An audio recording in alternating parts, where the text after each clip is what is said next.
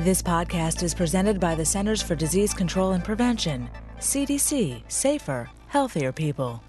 Recent studies have shown that diabetes can be prevented, and the results are even greater with my patients over age 60. Losing a small amount of weight by getting some physical activity, 30 minutes, 5 days a week, and eating healthier has proven to be effective. Listen to the great results from one of my patients. I had to learn how to change my way of eating because diabetes ran in my family, and I wanted to take control of it before I got it.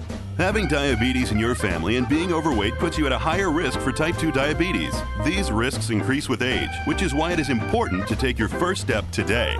There was a time I could not go from my basement up to my bedroom, but now I can, and that means a lot to me. It's not too late to prevent diabetes. Join my patients who are taking small steps and gaining big rewards.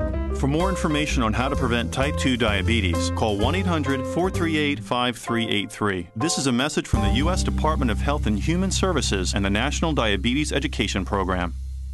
To access the most accurate and relevant health information that affects you, your family, and your community, please visit www.cdc.gov.